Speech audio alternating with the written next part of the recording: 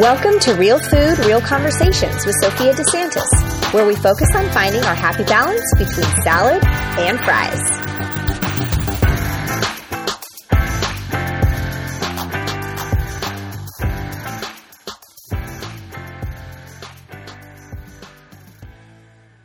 Hi, everybody. Welcome back to the Real Food, Real Conversations podcast with me, Sophia. And this is episode 45. I can't believe that I'm saying that. That's so crazy to me. I feel like I say that every time I introduce a new episode is how crazy it is, what episode number, but it's true. I've actually stuck with it, something that I'm like super excited about. Today I have my friend Jen on here, and I'm really excited to talk to her because we are going to talk a lot about this subject of macronutrients and get kind of the sciencey, nerdy part about it, which I love, love, love. And I actually think it's a really important thing that people really need to know because of our diet world and today, and how people just trust people online to tell them like what to eat and what to take out. And there's actually a science behind all these things we call macros. Jen, do you want to introduce yourself, what you do, and your new venture that you started? Sure. Thank you so much for having me on the podcast. It's really an honor to be on here. So thank you, Sophia. So my name is Jen. I'm I would say a nutritionist. I have a degree in dietetics. I didn't go on to do an internship and take the board exam because I actually went on to nursing school from there. So I'm a registered nurse. So I've been working in our healthcare field for about 10 years, which I've really enjoyed. I get a lot of, pleasure from working in our healthcare field, but it's also, of course, sad because there's so many chronic diseases out there that I see that can be prevented. But I also have a little small side passion. I started a YouTube show with my son, Ethan. He's about 2 years old, a little over 2 years old. He doesn't do much of the talking yet, but eventually as he grows up with the show, I'd like him to do more of the talking. But we discover different health topics. We talk about them and also make a simple, easy, delicious recipe as well. And that's at eatingfoре.com. So if you go to eatingfoре.com, it goes directly to our YouTube page. And you can also find us at Eating for E on Instagram as well. So that's really what I've been up to. I also have a 2-month-old son. So I have two little ones, a 2-year-old and a 2-month-old son. So it's never a dull moment in my household. There's always something going on here. You're not busy. You're not busy at all. Not at all. You're not super bored. No. Yeah, not at all. So like I said, I've had to be okay with not getting stuff done on my to-do list, which I'm such a type A, like make my list and, check it off twice. But I've had to learn as a mother that you just have to take things as they come and just go with the flow. It goes much better if you have that perspective. Oh, 100%. I mean, I think most of us that, are type A, when we have kids, we definitely grow a big type B arm because you have to. Yes. You never know what's going to happen with kids.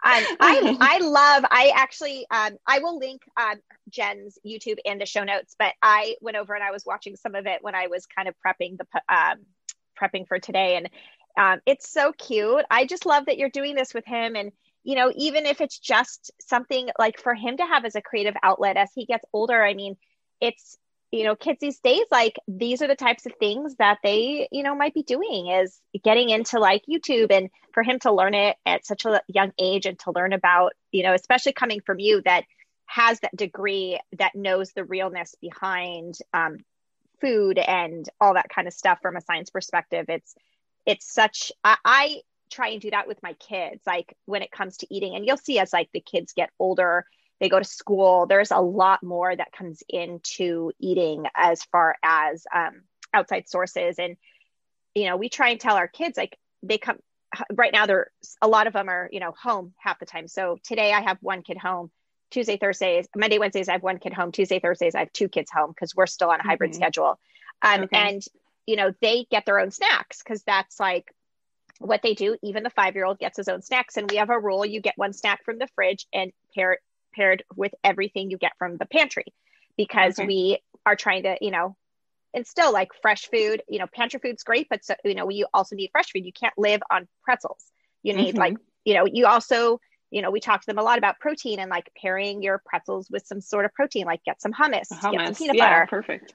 But a lot of it is like, we try and tell them, teach them the science behind it. It's like, well, if you just eat that, it's fine to eat the chocolate. It's fine to eat that, but it spikes your blood sugar. But if you pair it with a protein, it helps regulate it. And so you don't get that feeling, inside where your tummy kind of like, feels funny. And I think there's not enough of that done with kids. It's just parents saying, well, I don't want you to eat it because you can't. And it kid's like, well, why? Like, and they're going to be so much more satisfied too, if they pair it with something else as well. Yeah. But parents, like, I see so many, cause I'm very, I've evolved this way, but I'm very relaxed now with my kids and their eating. And we have a candy jar right on the countertop. Like we have a candy jar right on the countertop. And I want my kids to know that, food, you need to have a good relationship with food, and candy isn't off limits, but you need to know that when you eat that candy, this is what happens to your body. And if you want to go out and play with your friends in the neighborhood for 4 hours after school, which is what my kids do, they come home, drop their backpacks, and they all go outside and play like 1970s style. It's amazing. Perfect. But you can't sustain that play when you come home from school and eat a piece of candy as a snack. You're going to get and making tired. that connection with food is so important, even at a young age. Even if you don't think at the time they understand, they do. They grow up and they learn those things as well. For example, like my mom growing up, she always would have like a whole grain bread. And a lot of my friends had, white bread, the white standard, bread. And I don't even like white bread, to tell you the truth, because I just grew up always eating that. And that was normal for me, instilling those really important food concepts young is so important. Yeah. Well, and connecting, like you said, how they feel. And like, while, eating candy and whatever, like, it tastes good. Like it's not bad to eat it. It's just, you want to make sure you're eating other things to help, fill your body with what it needs, because candy doesn't do that. I mean, it doesn't have the nutrients you need. It doesn't. So while it's fine to have that, you should eat something else too, to fuel your body, to have the energy to do all the things you want to do. And, my kids definitely, like, they learn, they're kids, but it's neat to see. And I love that you're doing that little YouTube channel for him, and to have other parents see that, how young he is, and because so many parents don't realize that you can actually teach them young. And even if it's just as simple as, stirring the soup or whatever, he feels really proud and he feels connected. And I've found that he's much more likely to eat it if he actually is involved in making it as well. I mean, he's a standard, full disclosure, he's a standard 2-year-old. Like, so one day he likes something, some next day he doesn't like it anymore. And the next day he loves it again. It's that. Yeah. So it's like, you never know. On the show, he loves everything, but then the next day, if I give it to him, he doesn't always want it, so he does. He's a standard toddler, but and that doesn't change necessarily. I have my almost 6-year-old is the same way. Like, it's even my 9-year, my middle son actually turns 9 on Sunday, and it's the same. Like, I'll make something and he'll like be like, oh, this is so good, and then I make the same thing again and he's like, I don't like it. I'm like, you liked this like 2 weeks ago, or you actually liked it last night. It like, come on, change. Yeah. It does. And that's okay. And they're allowed, like you brought up on a previous episode of your podcast, it's okay for them not to like certain things. I mean, we don't like certain things as adults, so like you give it a few tries, and if they don't like it, it's okay. There's plenty of other foods out there. Right. So. And actually what's interesting is the research shows with kids is that they need to have 25 to 30 positive interactions with something before they actually know if they like it. And when I say positive, I was speaking with this pediatrician about this, and positive means that it is a non-stressful situation. So it's not a situation where like you want your kid to try broccoli, where you're like, you have to eat that broccoli. That's not a positive interaction. A positive interaction can simply be as simple as broccoli being on a plate next to where they're eating. It doesn't, they don't even have to touch it to have a positive interaction. And that's kind of like where, that's what we do a lot, is like, I always have something at dinner that I know everybody likes, like whether it's pasta, although my youngest child is literally not part of our real family because he does not like pasta. He doesn't like pasta. I'm like, what kind of kid doesn't like pasta? So, I mean, but he's a weird one. He will eat plain lettuce and plain cucumbers all day, every day. And I literally, I'm like, you cannot sustain on that. Like, that is not sustainable. That is not very many calories. No. So, and he's tiny. So that's, part of the problem. But we always have something that we know, like, everybody likes. And then I introduce a lot of new things because that's my business. I'm always creating with new things. So when I introduce it, it's like, I put it there and I'm just like, well, this is dinner. You can choose to eat this part of the dinner. You can choose not to eat this part of the dinner. It doesn't matter to me. Like, just so they get that introduction. That's so important. Yes. And, it's important because making your child eat something is not a positive interaction. It's actually a negative interaction. So you're actually doing a disservice when you say, like, you have to eat those peas or whatever. It's more, they may like peas. They actually may end up liking peas, but if you keep forcing it, they're not going to like it, and they're never going to know they like it. And I'm just curious, with your kids, do you try to quote unquote hide different veggies and stuff? Or do you, full disclosure, you always tell them, like, if you make like a pesto and it has spinach in it, like, do you always tell them that it's in there? Or do you like to try to quote unquote hide veggies and things? I'm actually a huge proponent of both. I mean, I don't believe in hiding things only because it's not bringing to light that, like, veggies are good. But at the same time, especially with kids that don't eat a lot of veggies and have, issues with eating them, I think hiding them is important because you wanted them to get those nutrients. So I don't really talk about the food unless they ask about it. We talk about it in the sense of, like, oh, this is so good. But if they were to ask me what's in it, I'm not going to lie. Like, I'll tell them. And most of I think the kids, like, my oldest kid eats everything. My son, he is like, he will try anything, eat everything. He's an amazing eater, like amazing. It's a blessing. Yeah, it really is. And he's always been this way. He's never gone through any weird stages where he doesn't like food. My second two have always been very difficult. My youngest is the most difficult. My second one used to be really difficult. He's getting a little better with trying things, although now he'll try it and automatically say, no, I don't like it. But then he might try it again and go, well, actually, it's not that bad. And I don't make a big deal out of it. If he says no, I was like, okay, that's fine. Thanks for trying it. But I feel like when they ask, like, what's in it, and I tell them, sometimes it helps because, like, they love greens. Like, my kids love sauteed greens. It's strange, but they love it. Even the little one, he loves sauteed greens. That's awesome. And so, yeah. So if I say there's spinach in it, they actually are more likely to try it. Okay. So if there's something your kid loves and you put it in it, I actually use that as, like, a benefit. Like, hey, but you love broccoli and it's in there. And so they might be like, so they connect, oh, I actually do like broccoli. Maybe I will like this weird looking new thing. That's awesome. That's a good rule of thumb. Yeah. But speaking of food, I really want to talk to you today about, because I have noticed a lot lately, and I'm going to have a total of 3 episodes on macronutrients. I already have one that I recorded myself about macronutrients and why I don't discriminate. Just because I've seen so much and lately, especially online, about excluding certain ones in order to achieve, a certain health goal. And so being my sciencey self, I started reading more about them, and I've learned, I was pre-med in college. So I learned a little bit about this kind of stuff, touched upon, but I found it so interesting how, they each actually what our body what our body does with each of them. So can you tell people just in general, like, people talk about these macros all the time. What are macros in general? Yeah. So just breaking down the word macronutrients, macro means large, and nutrients means nourishment, which of course is essential for life. So when you think of macronutrients, it's something that has to provide calories for us. So fiber, for example, is not a macronutrient because fiber doesn't provide calories, or we eat it, but then our body eliminates it. So we have our carbs and our proteins. Both of those have 4 calories per gram, and then your fats have 9 calories per gram.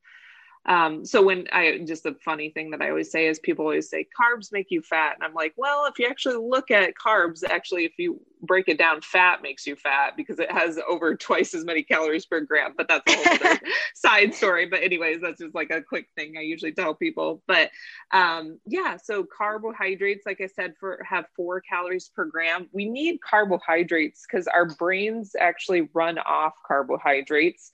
That's why when you hear people do these low carbohydrate diets, a lot of people complain of like headaches and brain fog and stuff like that. It's because their bodies are like, you are not providing enough carbohydrates, and they're trying to break down proteins and fats for their brain to run off essentially. So they feel kind of crummy a lot of times. Of course, they lose weight that way because I feel like people, when they cut out carbs, they're cutting out, the refined processed stuff like cookies and donuts and stuff like that. And it's like, well, of course you're going to lose weight because you're cutting out a lot of fats as well in your diet and just the processed junk, Right. So, but yeah, that's why you hear of like elite athletes, they always carb load before they do an intense workout because they need your brain, and our brains are a muscle essentially, and all our muscles need a lot of carbs for energy. So that's why you hear people carb loading before performance, like athletic performances. And then of course you have your proteins, which are really, really important. Basically our tissues, our muscles are built from those proteins. There's 20 different amino acids. So amino acids are like the building blocks of what makes up a protein. So there's 20 amino acids that make up all proteins. 11 are made by our body, and then 9 we have to get through our foods. And they used to think, I'm sure you've heard of this too, Sophia, they used to think that you had to combine different foods together to get those. If you ate a plant-based vegan diet, that you had to combine, you had to have beans and rice at this dinner, or had to have like hummus and a slice of bread. But they've learned throughout the years through research that our bodies are smart enough to be like, hey, you had this for breakfast and this for dinner. Your body is smart enough to know how to combine those amino acids to make complete proteins, which is good. So it's not as I actually heard that. A lot of people make it. Yes. I heard that myth has been debunked. Like your body's way smarter than that. And there are some complete proteins on a plant-based diet as well. For example, like quinoa, edamame, hemp seeds, chia seeds, even like you probably heard of Ezekiel brand bread and tortillas. Those are complete proteins. So there are things that are complete proteins, but thankfully we should give our bodies more credit. They're smart enough to combine what we eat throughout different meals to make those complete proteins. So that's good. What are the few complete proteins that you just said? Quinoa, I knew was one. Edamame is another one. Hemp and chia seeds. Buckwheat is another one. And then Ezekiel bread, like I mentioned as well. Ezekiel bread has several different, grains and things in it. They have like everything. I feel like that bread has like everything in one. Yeah, pretty much. It's all packaged in there. So a good rule of thumb I tell people when it comes to protein as well, people are always asking like about how much protein you need. Our country is protein obsessed, but anyways, I know. That's a whole nother podcast. But anyways, yeah. So an easy rule of thumb, and this comes from the Physicians Committee for Responsible Medicine. They're a go-to for me. I used to teach classes for them, and they are really evidence-based and know what they're talking about. PCRM.org if you're interested in looking more into them. But anyways, for protein for adult, you take your weight in pounds and multiply it by 0.36, and that gives you about an average of about how much protein you need, give or take. So like a guy would need about 56 grams, a woman needs a little less, 46 grams, but of course it depends on the weight of the person. For kids, it's more. Kids, you take their weight multiplied by 0.45, and that gives you a rough estimate about how much protein they need. So about 20 to 35 grams of protein for kids. But like you said, our country is obsessed by protein. And I actually had a talk with a pediatrician in my membership site, and she gave me an amazing statistic that 96% of our country actually gets enough protein, like without like even really trying. And 96% of our country actually is deficient in fiber. So Yeah, it's fiber we need to be worried about. It's so interesting to me that like our country is so obsessed by protein, and I mean, honestly, I eat just a wide range diet. I don't count my macros. I don't do anything like that because it just causes a lot of stress to me. Like if I had to actually keep a food diary and count I know, right? all that stuff, time like for that? I would freak out. No, I mean, Yeah. I think I did it once because someone, I don't know what it was I was doing, and I literally lasted half a day. I'm like, this sucks. I just want to eat what I want to eat. No. So do we why know does that has like a protein deficiency? That's the thing. It's something like people worry about so much. And then if you ask them, who do you know that has a protein deficiency? I mean, being a nerd and being a nurse, like I know that people that are on like dialysis, yeah, they do have to worry about protein. But like besides that, it's like, come on. Or if you've had severe burns to your body, you need a lot of protein. But it's like, other than that, it's like, you don't have to worry about it. Well, and the average person really just doesn't. And people, I think, don't realize how much protein is in things. And yeah, fine. You know, maybe this vegetable doesn't have a ton of protein, but when you're combining everything that you're eating, it adds up very quickly. And people just don't realize that, you know? So our body obviously needs these macronutrients. Like what is, you talked about the brain needing the carbohydrates. Like why does our body needs that? Why does our body need like each of them, and why are they, each important? Yeah, so our body breaks down the carbohydrates to basically for our brain. Our brains are incredibly needy as far as calories and carbohydrates. I mean, our brain burns a ton of calories. Fueling our brain, of course, runs our body. So our brain takes a lot of energy. But fats, I didn't mention fats yet. Fats are really important for brain health as well. In fact, our brain is made up about 60% fat. So that's why it does need, our bodies do need fat to break down as well. Fats also insulate the body. They also help with vitamin absorption as well. So vitamins A, D, E, and K are all fat soluble vitamins. So we need fats to absorb those as well. And then as far as there's lots of different types of fats, you often hear about saturated fats are bad, and those are in fact bad. I'm a cardiac nurse, and saturated fats are directly linked to heart disease because they promote buildup of plaque in our vessels that lead to heart disease. So for example, the top sources of fats, saturated fats in our diet, do you know what it is, Sophia? In Americans' diets, what the top saturated fat would be? Well, meat and dairy, I think, right? Yeah, you're right. Cheese is number one. Cheese is high on the list. So cheese has a ton of saturated fats. And then, meats and dairies, beef, your like luncheon meats that unfortunately a lot of kids eat, unfortunately. Sausages, hot dogs, those are all really top sources of saturated fats in American diet as well. Of course, on a plant-based diet, you can get saturated fat. For example, like coconut oil is very high in saturated fat. I was going to say that. Yeah. Is there a difference between plant saturated fats and meat saturated fats? Well, I mean, coconut oil, like, for example, people that have heart disease, which unfortunately is most Americans, I tend to tell them to avoid it or really limit their coconut oil consumption because it does have the same effect in the arteries. It's going to block them up. But the difference between like coconut oil and like cheese or beef or something like that is those things come packaged with a bunch of other crap. They have hormones in them, antibiotics a lot of times. So there's a lot of negative things that come with that as well. Okay. So it's really the added stuff that comes with the other ones that makes it even worse, but generally saturated fat is saturated fat. Yeah, I would say so. You want to stick more with the monounsaturated and polyunsaturated fats. So for example, like monounsaturated fats are, we get those like in peanut butter and different types of nuts, avocado, olives, olive oil, things like that. And then your polyunsaturated fat, that encompasses our omega-3s and our omega-6 fats. And those also come in like seeds and nuts, like walnuts, soybean oil, stuff like that as well.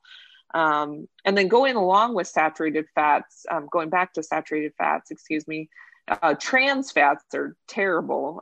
Thankfully, like some countries have banned trans fats from their products. Unfortunately, I think in America they can still have them in limited Yes. amounts. Actually, Yes. what I think it's the trans fat, I think this is if I'm saying this correctly, I actually was looking at I was doing a thing about reading food labels, and I found this whole like a loophole about trans fats and the Okay. way they had to be. I just was reading it online, and I don't know if it's changed or anything, but the trans fats are allowed to be they can say something is trans fat free, like it doesn't have trans fats if it's If it's under less than one, right? if it's Or less is than, it if it's point less than five? 0.5 grams.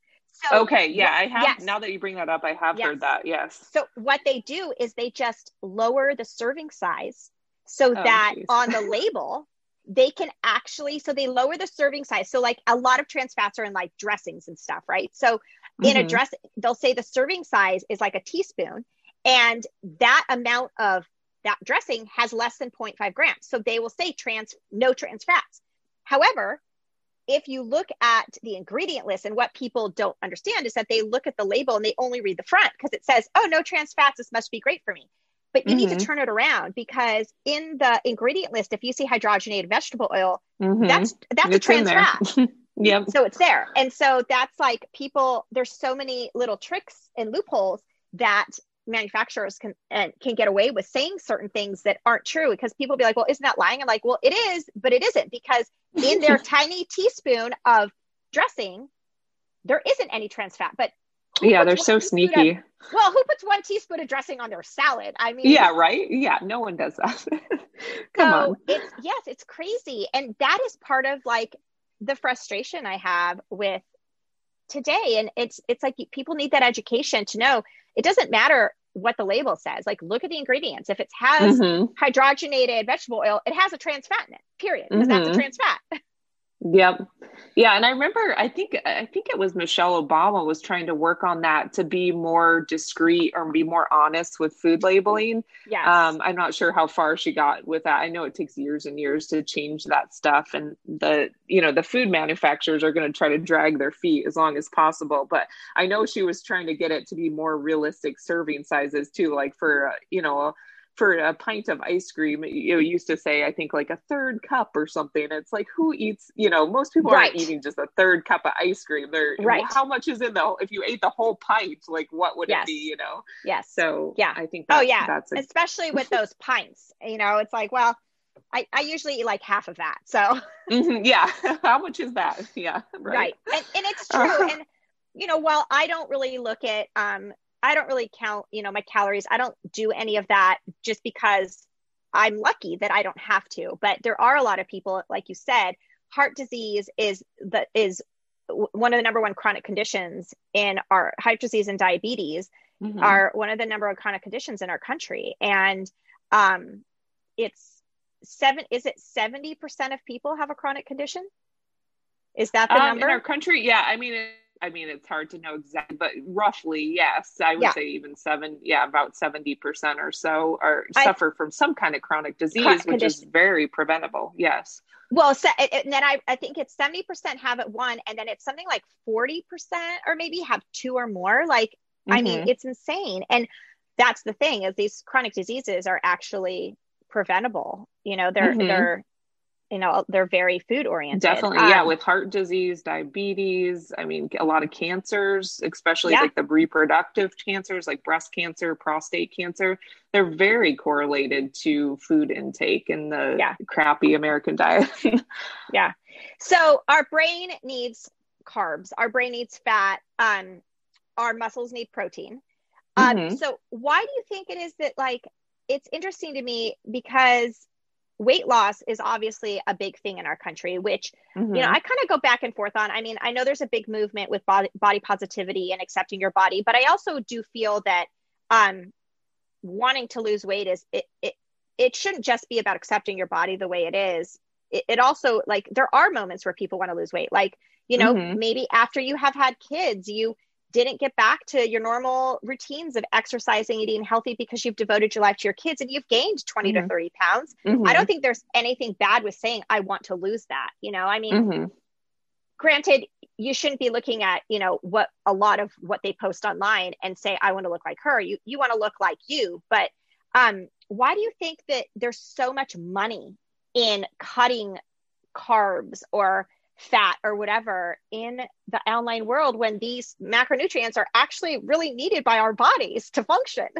Well, I think a lot of the diets, for example, if you look at all the fad diets out there that they come and go, and essentially they're all like a low carbohydrate diet. So you had like the South Beach diet, you had Atkins diet, then you had, the paleo movement, then you have, keto movement. If you look at them, a lot of them are low carbohydrate, high fat. And unfortunately, especially the meat industry loves that, right? Because they're promoting a lot of high protein, high fats. Well, meat essentially has a lot of protein, a lot of fats in it. Unfortunately, it comes packaged with a lot of other crappy stuff as well. Yeah. But I think that is the big push with these diets, unfortunately, to kind of promote that way of eating. And of course, when I tell people, when I've worked with people before in the past that want to lose weight, for what I think is the best way to lose weight is I love a whole food plant-based diet because you're going to get a lot of fruits, a lot of vegetables, which are the most nutrient dense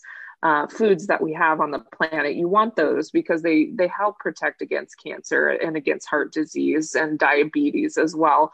And then you want to, I try to go with the good, better, best model for everything, or all our macronutrients. For example, as far as like carbohydrates, like a good choice would be a whole grain bread. Yeah, right. It's better than a white bread with, that's, enriched and has been stripped of all its nutrients. That's a good choice, a whole grain bread. A better choice would be an organic sprouted whole grain bread because it's, sprouted is easier to digest. Organic is better because it doesn't have the pesticides in it. But then even the best choice after that would be like a whole intact grain, like a brown rice or farro or quinoa. Quinoa is actually a seed, but anyways, yeah. We don't have to get into the weeds in that. But live by that philosophy to good, better, best. I mean, you're probably not going to always make the best choice, but try to do the best that you can. And for weight loss, I really do think that you do need to go more on the low fat side, because if you just break it down purely by like what I said at the beginning of the podcast, carbs and protein have 4 calories per gram. Fats have 9 calories per gram. So fats are going to be much more calorie dense when you eat them. But I also think you shouldn't cut out fats because you need fat in your diet and you need healthy sources of fats. So good sources of fat, as I try to promote, is a little bit of, avocado here and there, some nuts and seeds. Interestingly enough, I learned before from Dr. Greger, I'm sure you've heard of him from nutritionfacts.org. They've done research before, and when you eat nuts, you actually don't absorb all the calories in them because you don't actually, you chew them, of course, in your mouth, but you don't break them down all the way. So you don't absorb all the calories from them. But if you eat like a nut butter, it's already broken down for you, right? Because it's already like processed. So you absorb all of those calories. So if you're trying to lose weight, I would encourage you to lean more towards eating whole nuts versus nut butter, because you're going to absorb less of the calories. So that's a good tip as well. Interesting. But like for kids, if you want them to gain weight, the nut butters are better. Nut butters would be better. Yes. Yeah. Mm-hmm. Yeah. Yep. That's so interesting. I've never heard that. Yeah. Yep. So that's a good tip as well. And then, of course, eating good amount of proteins, because proteins tend to fill us up as well. So, you want to fill up on your proteins, especially like your beans and chickpeas. Any kind of like whole bean dish is really good as well. But in a pinch, like I said, that would be the best choice for protein. I would say go into your whole protein sources like black beans, chickpeas, lentils, things like that. But you can also, there's Morningstar patties out there that have veggies blended into them and stuff. And in a pinch, I understand, like, I'm a busy mom. Sometimes, you have to rely on those foods as well. Yeah. Well, and really that's good. that's kind of for me too. Like, if, I've kind of just recently taken a step back and looked at our country as a whole. And, I feel like the good, better, best model also kind of changes depending on, just the societal, economical situations that people are in, and everybody is at a different point, in their life. And a lot of people that have these chronic conditions, they are not surrounded by the means to get some of these foods that we consider amazing. And, because to me, I look at these. So what do people that, have these chronic conditions, they eat a lot of fast food. Okay. Well, a lot of that has to do because of economics, what they can afford, and actually availability, because those are the types of places buy. And like, they're working these long hours, these essential workers that they just want to get home. And so to spend time with their families, maybe. And so like on their way home, there's a Jack in the Box. And so that's just convenient, and it's quick and it's easy. And to me, I say, like, well, why are we not utilizing these fast food places better? Why are we saying they shouldn't exist? What about, instead of actually saying they shouldn't exist, what about actually having some sort of requirement that a certain percentage of their options need to be healthier choices? Because some of these fast food places, they actually have some decent choices of items. Yeah, and people just aren't aware of them or whatever. Yes, well, because they're not advertised, and they're it's not organic, it's not whatever, but it's, when you're talking about this good, better, best model for that person that is going to this place, and that you can't change that, because that is their life, that is where they live, that is their society, and that is their, what they have access to. So I don't understand why we don't have some kind of movement that's like, okay, fast food places are great, they're convenient for some people, they work. Why can't we require that 50% of what they offer has to meet certain nutritional guidelines? Like, why? Well, our food industry needs to be turned over completely, because unfortunately, the meat and dairy is subsidized by our government. So it's much cheaper too. So the healthier options may have a few, but they're going to be more expensive again. And if people can't afford that, and they're like, well, I need to get calories into my kids, this is going to be the most calorie dense thing and it's the cheapest. I understand. I'm not judgmental. It's just, unfortunately, our food and system is set up not the right way. No, totally. So, but that's my thing. It's that, overall, it's like, we're looking at, if we're looking at the population of our country that needs this support, it's a lot of this population, a lot of it is low socioeconomic areas that have fast food is what they have. And I'm kind of more looking at it like, okay, why can't we use what works and just change that, make that better? Yeah, that would be so nice. Why aren't we tapping into these resources that are here? And I mean, like you said, and the meat and dairy industry it so has to do with money, 100%, politics, money. It totally does. But I mean, because to me too, like, I don't believe that, I think it's fine if somebody doesn't want to be plant-based. But even if the choice was like a fajita salad, even if it's a chicken fajita salad, it has greens versus the double bacon cheeseburger, like, yes. Yeah. With the one slice of iceberg on it. Yeah. Yeah. So it's like, I don't know. It's so frustrating to me. This just like a side, it frustrates me because people we need to start educating about not what set up the right way. Yeah. But yeah, so back to the whole money issue of it, like all these, I see, so, especially right now with it, January just finishing and January being such a push to, get your body back, whatever.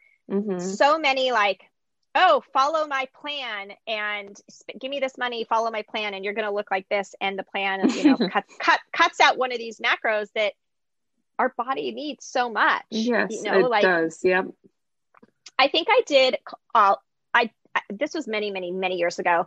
I like to try things just because, like, I like to experience to see what it's all about. So I tried to do like low/no carb for like a day. I lasted until lunchtime. I'm not even kidding. You're like, I that's couldn't enough. even, You're like, oh, I could, Sophia's brain's like, I need carbs. yes, I couldn't even last a day because I felt so, like you said, like brain foggy, low energy. I was like, I couldn't even function. Mm-hmm. And It was crazy. essentially in carbohydrates, you're getting a lot of your good fibers too. So your Yes. GI, your gut bacteria is also suffering because your gut bacteria feeds off all that good fiber and those good whole grain carbohydrates. So you're really screwing up. You're not feeling well. You're foggy in the brain. You have headaches, and you're messing up your whole microbiome in your gut as well, which is not Yes. good. No, And you're getting, not at all. constipated because you need your fiber and you're not, I mean, fiber does, it's amazing. Unfortunately, it's not a macronutrient because we don't get, calories from it, but it Calories. does so many good things. I mean, I'm learning more about fiber, and it's just amazing. I mean, fiber, when it breaks down to these short chain fatty acids, I'm getting into the science now, and it also helps our immune system. Like our immune system runs off that as well. So you're cutting out the carbs, you're setting yourself up for failure with your immune system, which is terrible, especially with COVID outbreak and all the illnesses out there. I didn't know that about it breaks down to essential fatty acids. Yeah, short chain fatty acids. Short chain. Yep. Short chain. That's crazy. Yep. That's amazing. Our bodies are amazing if you feed them right. Right. And so it's kind of like a domino effect. So you're cutting the carbs, therefore you're cutting a lot of that fiber, therefore you're cutting down those short chain fatty acids, and you're also therefore cutting down your immune response. So it's kind of like a domino effect of that's just crazy. So many, and that's the science behind it that I just love, and I feel like people are missing. So just to summarize, our fat helps with nutrient absorption. It helps, what else did you say? Well, it helps insulate our bodies too. Insulate our body. Warm. Yes. Yeah. Insulate our body. Was there something else? Also, your brain runs out, your brain. Oh yeah, your brain. That's what I was looking at. Yeah. It's 60% made out of fat. Yep. And needs the fat. Carbs help with energy. We need that energy as far as like our brain working and just energy in general. And then protein builds our muscles. Yep. If you break it down real simply, that's what it comes down to. And you need all those things to work together. You don't want to cut one of those things out. No, because I mean, if you don't have, like the fat, like you said, like you're not absorbing the vitamins, and in turn, like again, another domino effect, you cut that fat, you're not absorbing those vitamins, essential vitamins that you need. And then all of a sudden you're deficient. And so then you're taking a supplement where in fact, you're not really deficient if you actually just ate, you have them in there. Go to the source. Right. Exactly. So that's, it's so interesting. I love talking about this, and I so appreciate you being here and sharing all this information and getting it out in the world so that people can start making like really good decisions. Cause I feel like there's a lot of really bad decisions being made right now. Yeah, I do. I agree too. And a rule of thumb real quick in my household is I like to say a green, a bean, and a grain. So if I'm ever thinking of a meal plan, a green, a bean, and a grain. So like, for example, we love to do bowls, right? So we'll do like a black beans, brown rice, and kale. And then we'll put some kind of topping on it, like salsa and stuff. And of course you can add more in there, like corn and, jicama or whatever. Or we'll do like tofu, quinoa, tofu, quinoa, and broccoli with a barbecue sauce on top or something like that. So like a bean, a green, and a grain, if you want to build your plate with that. And then we do like a fruit as a dessert or whatever. So that's just an easy concept that I try to teach people to try to pattern their meals after that. Yes. Well, and that's kind of, we definitely do that as well, as far as like making sure we have our well-rounded, like I am always looking at, what's our carb, what's our protein source, what's our fat source. And then we always add, the veggies on top too. So it's perfect. It's just, it's important and that's, again, what I try and tell my kids and try and teach them that whole way of eating, because if we want to be out there with all our energy, our body, you need to treat your body and give it the fuel. You can't drive your car without fuel. And I don't understand why people think you can run your body without it. So yeah, right. It really comes down to that. Right. But thank you so much, Jen. I so appreciate it. My pleasure. Thank you. Thank you everybody for listening, and make sure to tune in next time because I'm going to be talking with another friend all about sugars and which is essentially a carbohydrate, sugars, the different options out there and what each of them does. But thank you everybody. And please make sure to rate and review. It really, really, really helps me.